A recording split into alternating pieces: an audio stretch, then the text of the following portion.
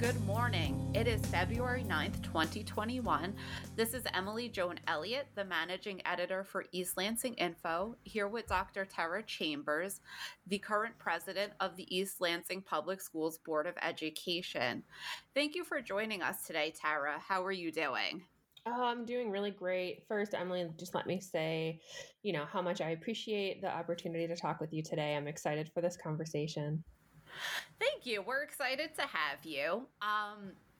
So a lot of people who are listening know you as the current president of the school board, but you also have a career as a professor at Michigan State University working on education administration.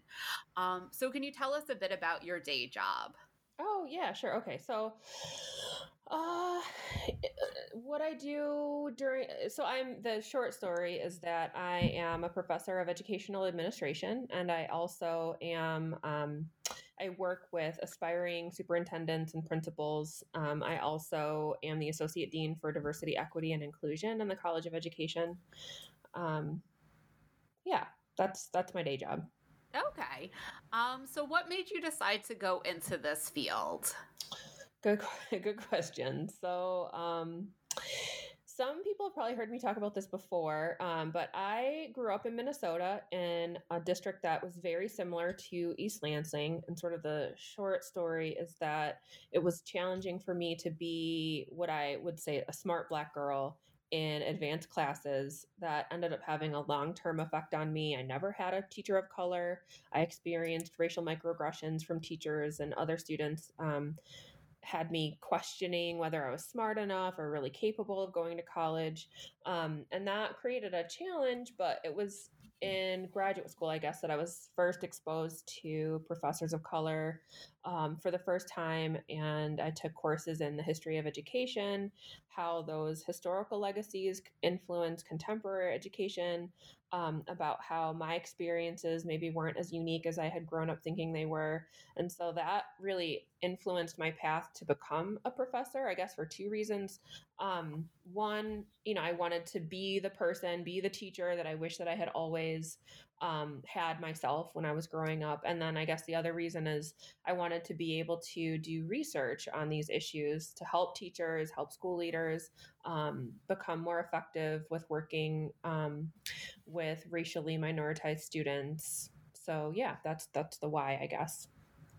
Sure. I think your background in terms of your professional field makes it logical that you would serve on the school board. What motivated you to run initially? And for some of our listeners who might be newer to the area, can you say when you first ran for the school board? Yeah, so I originally came into the board through an appointment, actually. Okay. Yasmina Bourawi stepped down from her role. There was a vacancy. And so I had been coming to school board meetings, I guess, for years at that point. And,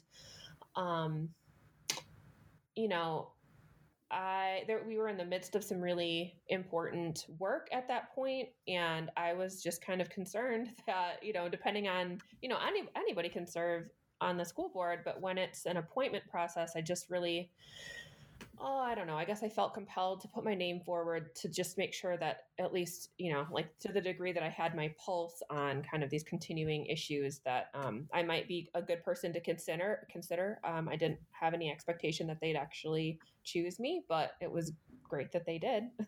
So that's why I got on. And then I obviously ran for election after that. Okay.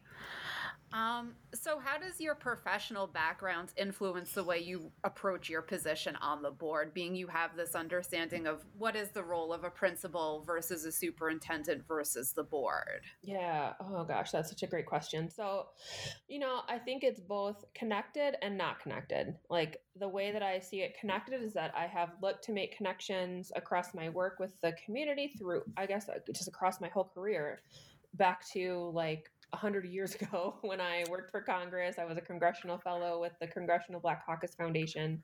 And one of the disappointments from that experience was how little trust there was between policymakers, mistrust of policymakers for researchers and how nobody was listening to community members, specifically teachers or school leaders or anyone in the field who actually knew what they were talking about. So when I left that position, I took with me this kind of commitment to keeping the connection among my research with policymakers and the broader community kind of all together. And so I really like that my role on the school board helps bring all of that together in a meaningful way. And then I'm also a mom of a Black son who's going to school in a district very similar to the one that I went to myself. That adds another layer of investment, I guess, my commitment to ensuring that my son and other kids from minoritized backgrounds are supported. So it's nice that we have a team in East Lansing that supports those commitments too. So that makes that part easy.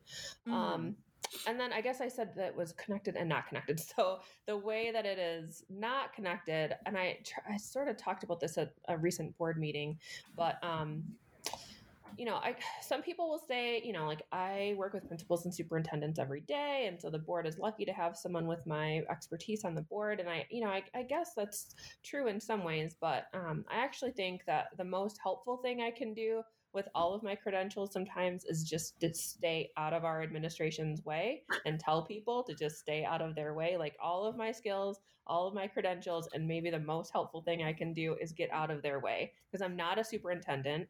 And so I'm very clear, at least in my mind, to just stay in my lane and allow the other folks who are playing their positions in the district to play their lane, to, play their roles too. Okay. What has been the most surprisingly difficult part of serving on the board?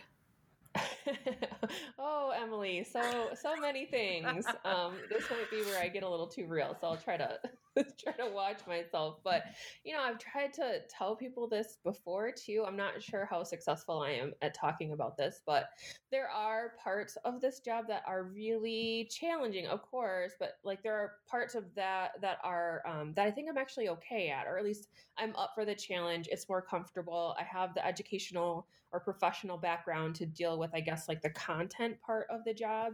But what's the most challenging for me is the like serving as an elected official part of it. Because to me, like I'm just a regular person who's doing the best that I can do. But so it's the political part of this that is like hands down the most, I guess if you say surprisingly difficult part of this. For me, if I had my way, I could just be working hard on the side, not in the spotlight, not worrying about whether I might say the wrong thing or, do that part is what's tough. But I signed up for this. I'm working on developing a thicker skin. And then the running for office part, I don't think that's ever going to be comfortable for me at all. So I just have to get over it. Okay. In your work on the board, what project that you've taken on have you been most proud of? Oh, okay. Most proud of. So there are a lot of things. The thing that comes to mind right away is our elementary bond project.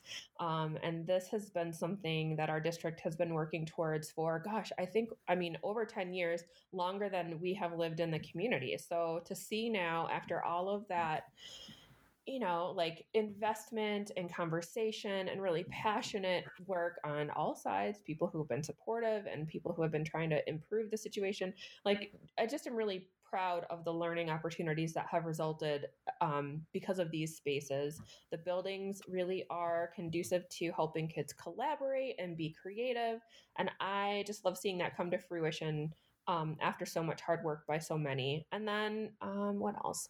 Certainly our support of minoritized students. We've created policy that specifically supports students in expressing their gender identities. That's really important. Last year we gave bonuses to our teachers. That never happens. We want to do these things. We want to pay teachers more, and it just really isn't the reality that we're able to do it. As if I could, I'd pay teachers $1 million.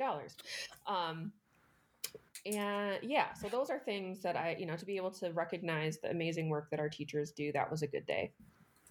How were you guys able to make the bonuses happen? Well, our secret weapon is our amazing finance director, Rich Pugh. He is, I can't say enough about the people that we've got in our leadership positions in the district. But he is just really so thoughtful and very skilled in his work. And so guiding the district, even though we have gone through some financial uncertainty that lots of districts have faced, but just being really thoughtful and mindful, put us in a position where we had an unexpected surplus, and we were able to direct that to where we really felt it was needed, to our teachers.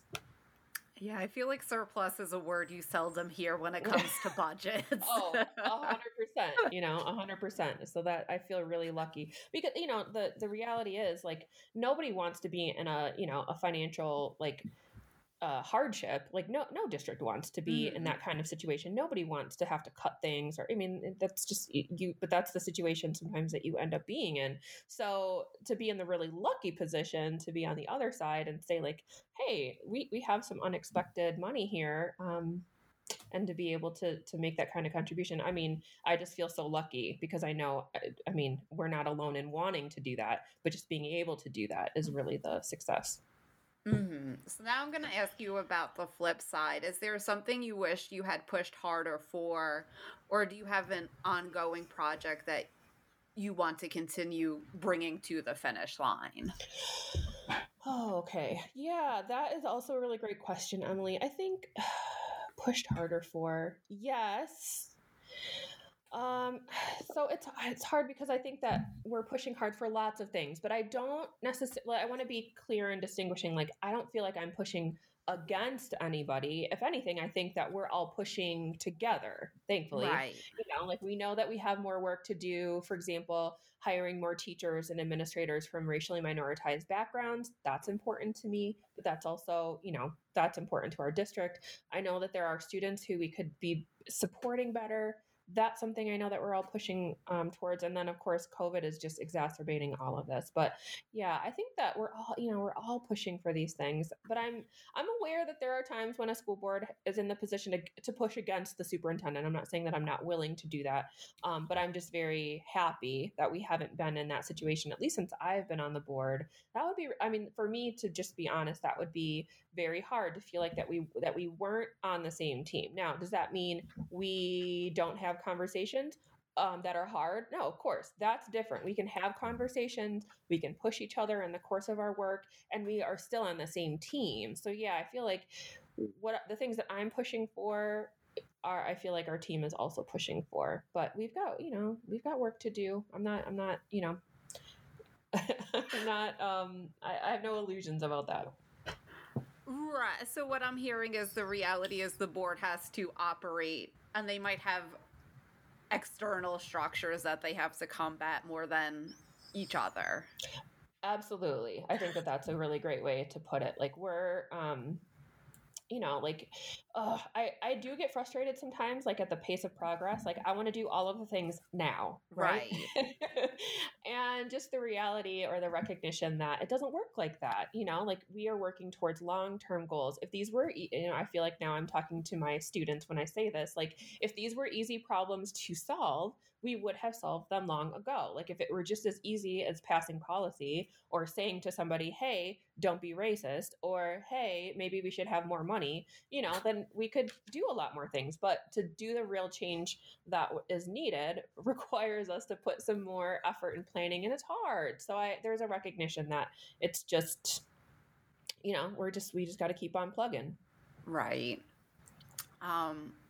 So I think the thing that's really on the minds of a lot of parents in the district is how to handle education during the pandemic. So I believe East Lansing Public Schools went remote in March around St. Patrick's Day, when the governor ordered schools to close, and they've more or less been remote ever since. I know that their special education and English language learners have had some in-person programs, and a lot of the school board meetings have focused on when should kids go back and what would going back look like. Right. So for you, what was the major challenge or kind of existential problem, something that you grappled with when trying to choose between online and in-person learning? Oh gosh, that's such a good way to put it. Existential crisis that I went through. Yes, that's exactly what it is. But part of this is really easy to answer, because the easy thing is identifying what the biggest challenge is, I guess that's what I should say. But it's finding the right path forward when there are a lot of good but not great options. Like there have been many days where I've fallen down a rabbit hole of reading scientific articles that suggest this, and then you get on another rabbit hole that suggests a whole other combination of things, right, is the right way. And so it all becomes so overwhelming. And I don't see any other districts doing something that is so clearly better than what we've been doing. It doesn't mean that we have all the answers or that we can't do things better, but I guess it reminds me, to your point about the existential crisis, that we're all making the best decisions that we can with data that is just really not so clear. And to me, that's evidenced by the fact that districts all over the world are doing very different things. There are a lot of right answers. I guess maybe there's a lot of like rational answers, meaning like I can understand why a district has made a decision that they've made, but I haven't seen any slam dunks, nothing where I've said like, oh, you know what, that's something that we could do and should have done, right? Like that's like, sometimes it's like, oh, I wish we could do that, but because of this constraint, or our district is too big or too small, or we can't do what this district is doing. But so that's the difficult part. Doing the right thing according to one set of metrics or to support one stakeholder group means potentially upsetting another group. And so, like you said, right now we've given families a choice here in terms of staying remote, going in person. And I think that's what's really important here. I know that some of our teachers have some unreadiness. Some of our community has some unreadiness, even with having our teachers fully vaccinated before teaching in person. I really wish that there were a way to support everyone. But I also, having been on the board as long as I've been on the board, we've never faced that situation as long as I've been on the school board where we've had an issue and there hasn't been someone who's been upset by a decision. So that part I've kind of gotten over, that I'm not going to please everybody. But still, that's what's hard about this, is going forward with a plan that I truly believe is the best. And I agree with the superintendent's recommendation that given all of the factors and the reality of our situation, but knowing that it won't please everyone. And we've been down this path a couple of times over the last few months of really thinking like, okay, what is it going to look like? How can we do this? And it just hasn't worked out. The metrics either haven't supported the plan that we are moving towards, or some other set of factors has changed. And now I feel really confident about where we are. I'm hopeful about it. We're going to put our plans in place. We're all hoping for that, February 22nd date. But we're also mindful that things might shift and then our plans would shift accordingly. Mm-hmm. What information have you looked to inform your decisions that you've made when recertifying the continuity of learning plans? And for our listeners, the continuity of learning plan is a plan that kind of elaborates a bit how the district will be offering education for the next month. And sometimes it goes beyond that, but I believe you guys have to recertify every month. Right. Yep. No, great question. So, I look at everything, right? The most important thing is looking at the recommendation that Superintendent Lako puts forward, right, of her interpretation of where we are, the metrics, the plan, what her recommendation is. But then also I'm doing my due diligence of reading the metrics that she uses, that she puts forward and that she links on her website. I think that's been really helpful to help people understand, the information that's going into the recommendations. And then I was also sitting on a reopening committee at MSU, so that gave a different stream of information.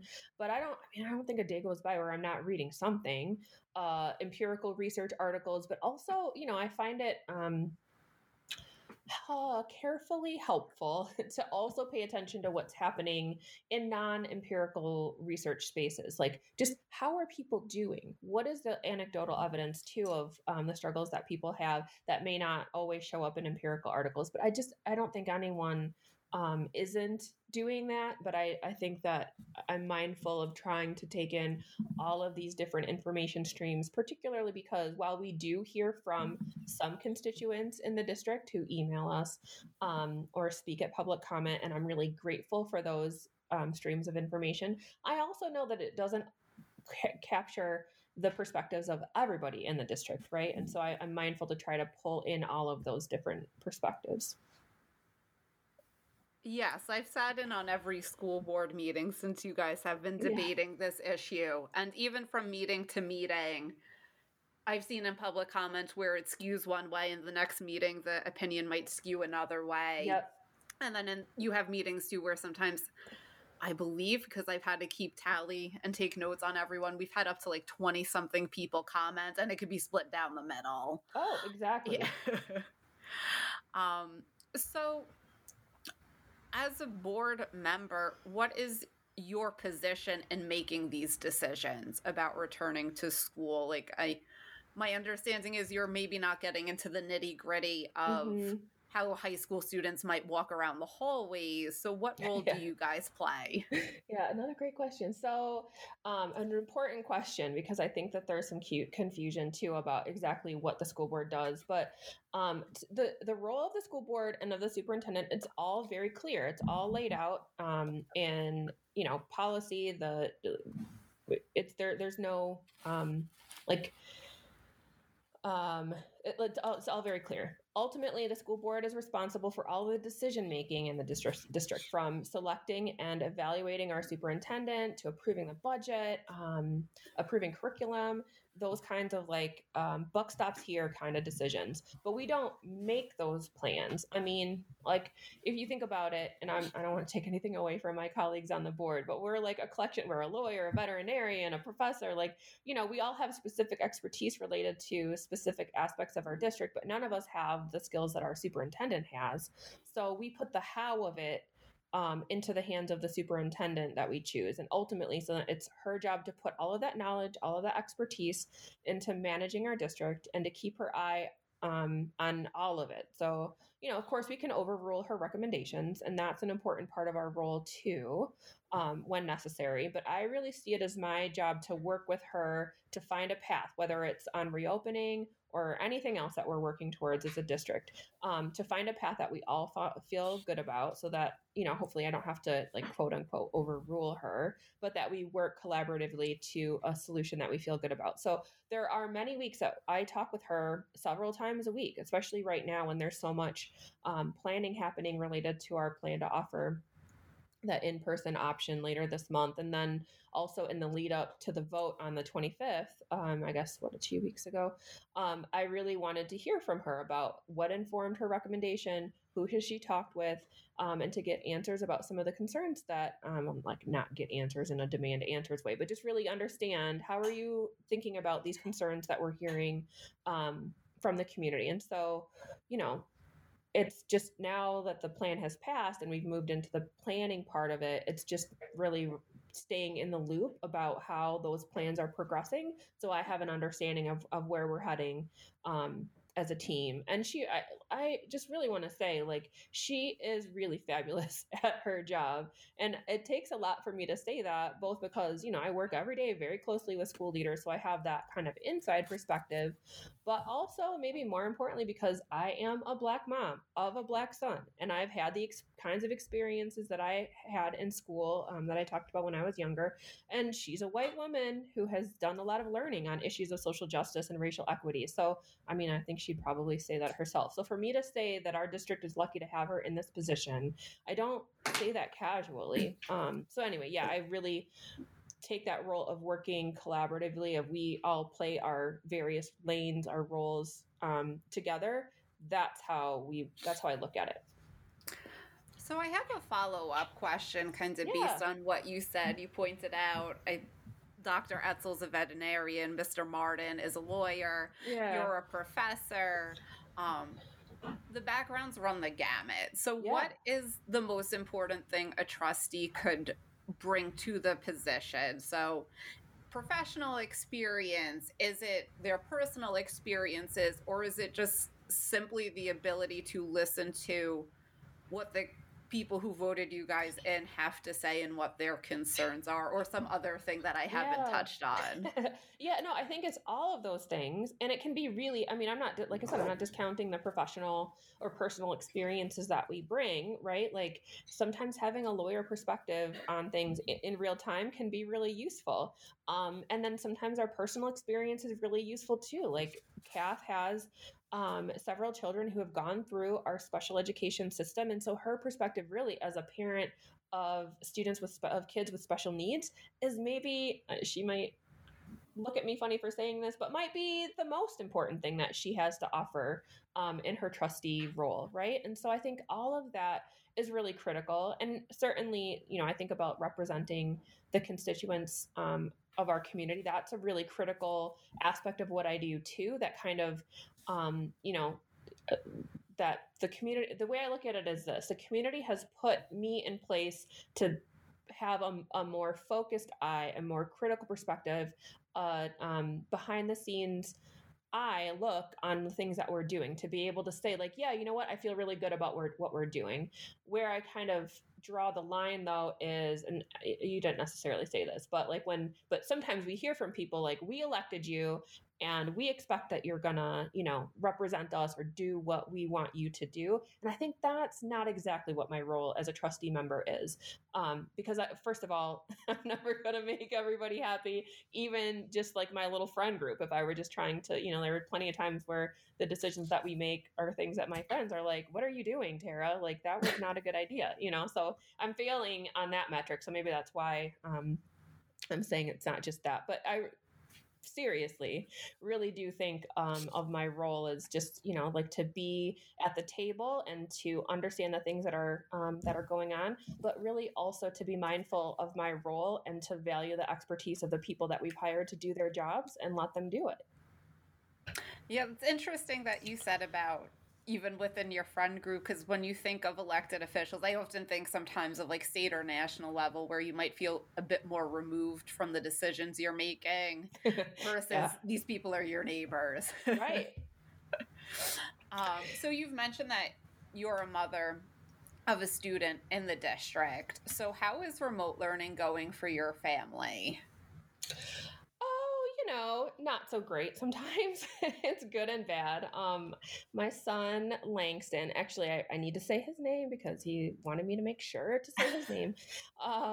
He's an only child. And so being home with just his parents has been really hard for him. And there have absolutely been times in this last year where I've had concerns about his mental health. We've had days where we've just had to walk away from Zoom and just, you know what, the emotions are too big. This is too stressful. It's too much right now. And you're a little kid. And so, it's a lot to have expectations that he can do this all the time. And his teachers have all been really great and supportive of the fact that sometimes we just need to take a break. So, I mean, the situation is just really tough for us. So I'm mindful that I have it a lot easier than a lot of other people have it. I've been working from home, trying to work from home since March. And it's tough.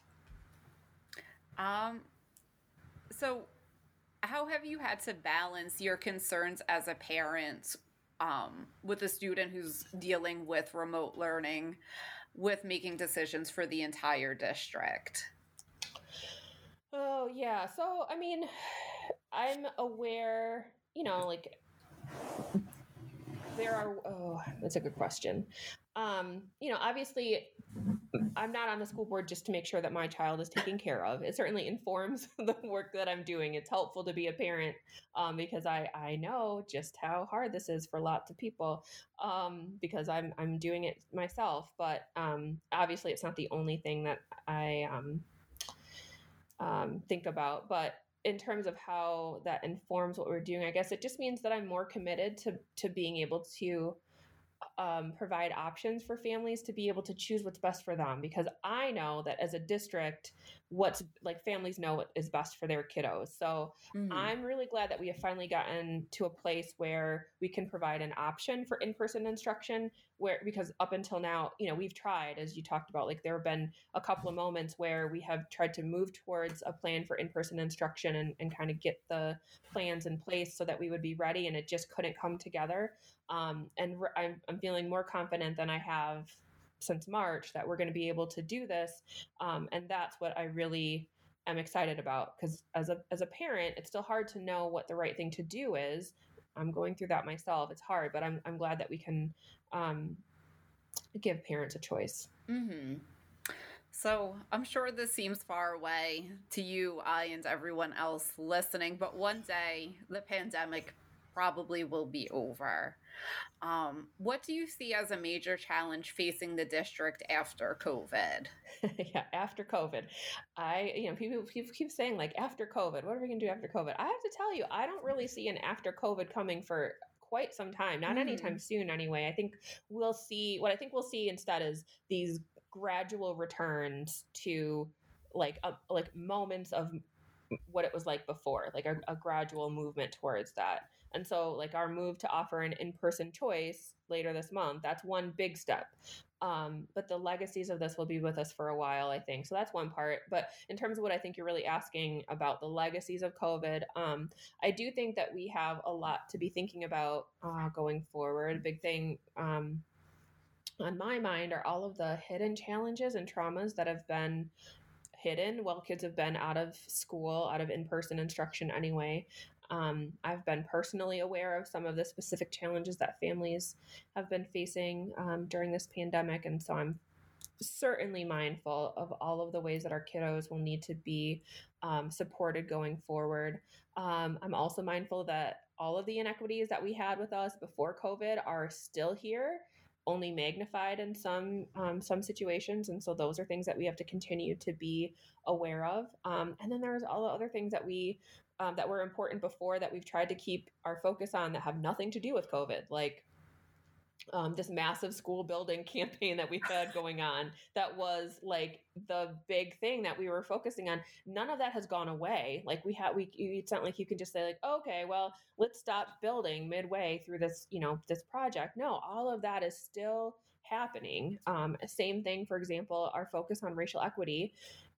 We're not going to just stop and say like, oh man, this pandemic makes this really hard to keep focusing on that. No, we have to keep focusing, and that will only again continue after quote unquote after COVID, as we continue to keep these plates spinning through all of this.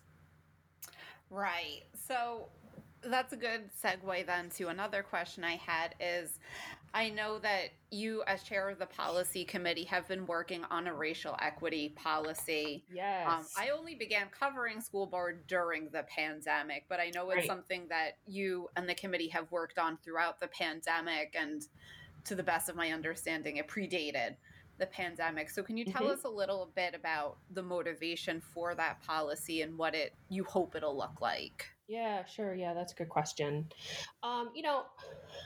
Let me just kind of back up a little bit. So one of the things that I always say to my education policy students is that if you want to see what an organization really values, look at their bylaws, look at their founding documents. If they really care about it, it's going to show up there. And so when I work with school districts, I say the same thing. If you tell me that you're committed to equity, okay, great. Then show me how I would know that without you telling me, right? Show me with your hiring commitments. Show me with your curriculum decisions, with the programs that you implement. And then, of course, with policy. I think the good news is that we have a lot of those pieces in place already in East Lansing. I guess I would say like we're kind of walking the walk, so to speak.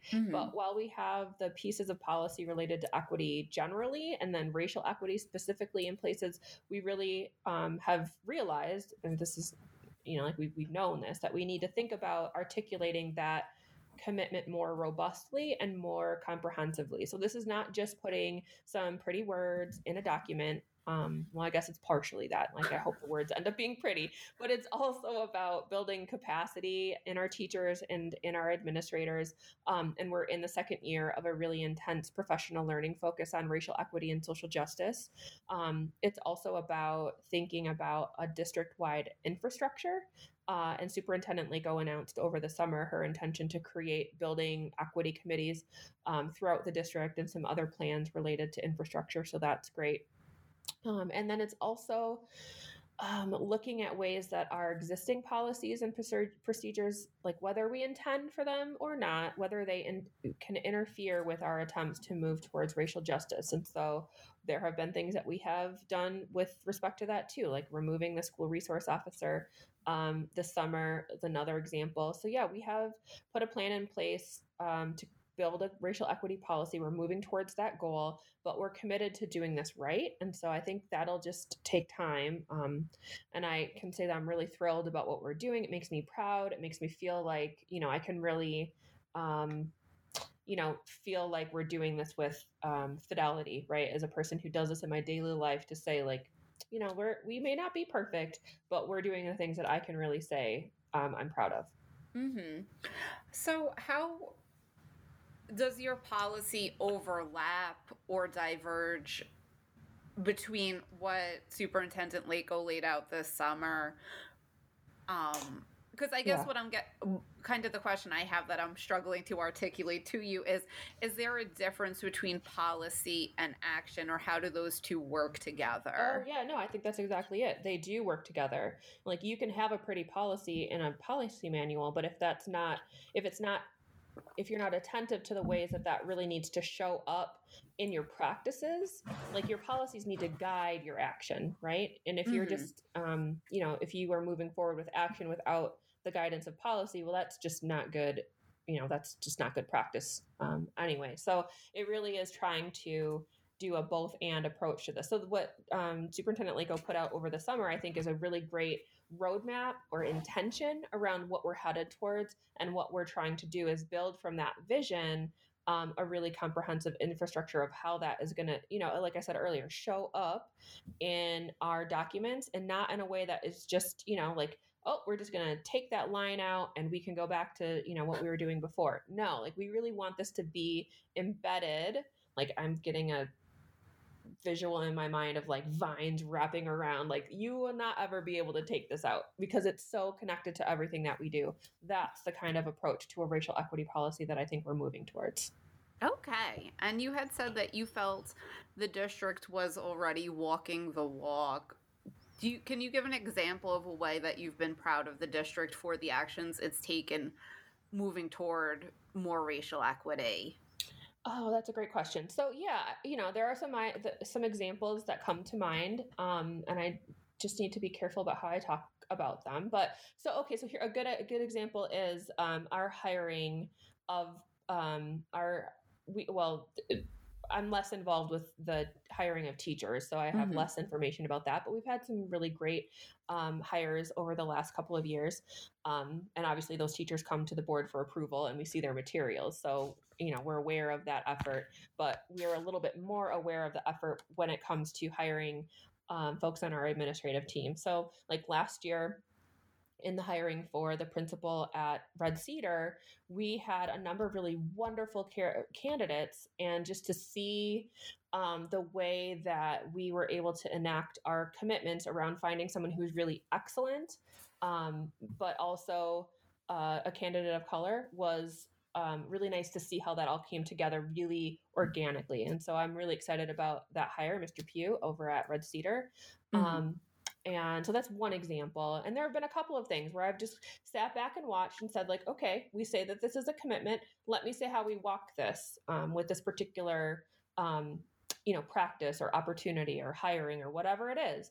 And there have been, a few different examples, the hiring at Red Cedar, one of them, where I've been really proud to see how that's all worked out.